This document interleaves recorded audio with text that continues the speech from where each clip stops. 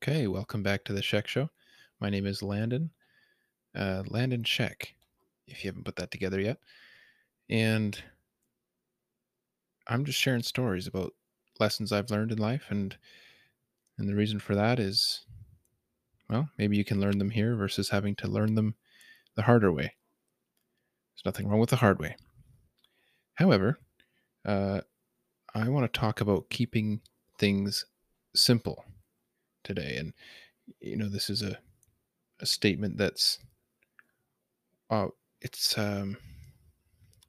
probably used too often, um, without a real understanding of what it means in the business I run right now.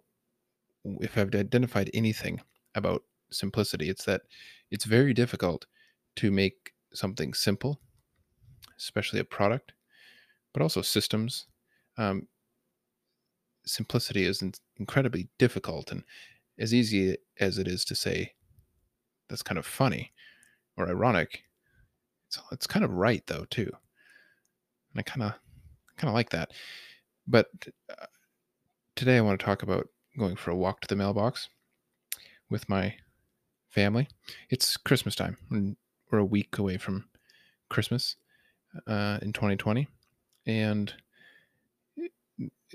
there's a daily walk to the mailbox going on. To Inevitably, there's going to be some Christmas cards from people, potentially some packages. So it's a nice little outing for the family, and I've had the opportunity to join my family a couple times.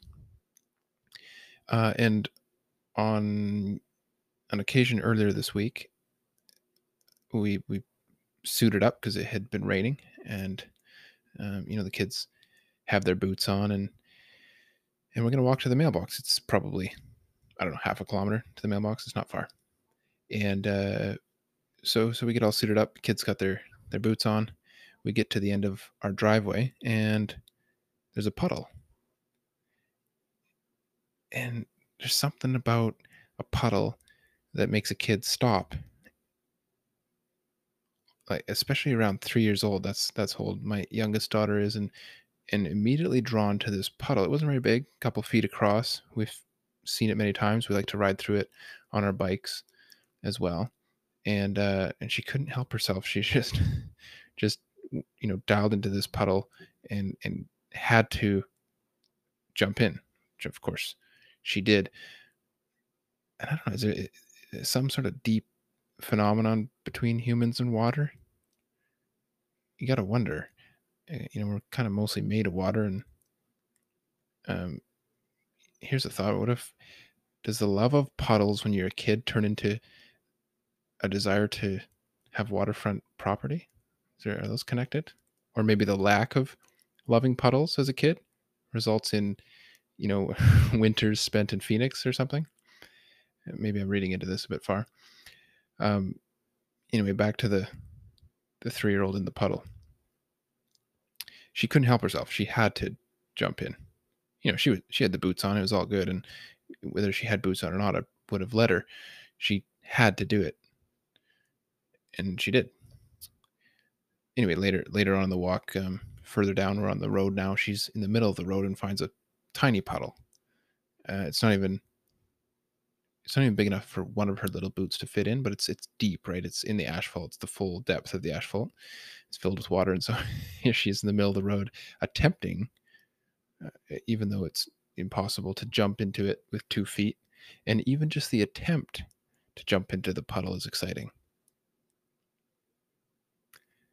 What I don't know what the deal is with this, with puddles, and it struck me as I thought about it some more. Of its simplicity. It's the desire for just to do something for the sake of doing it. It's a distraction that's worth jumping into.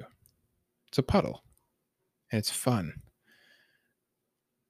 It breeds happiness. So I'm taking this as this was a lesson for me, just to remember the puddles in our lives. The saying, "Stop and smell the roses." That's pretty good. Um, but I kind of like this puddle idea.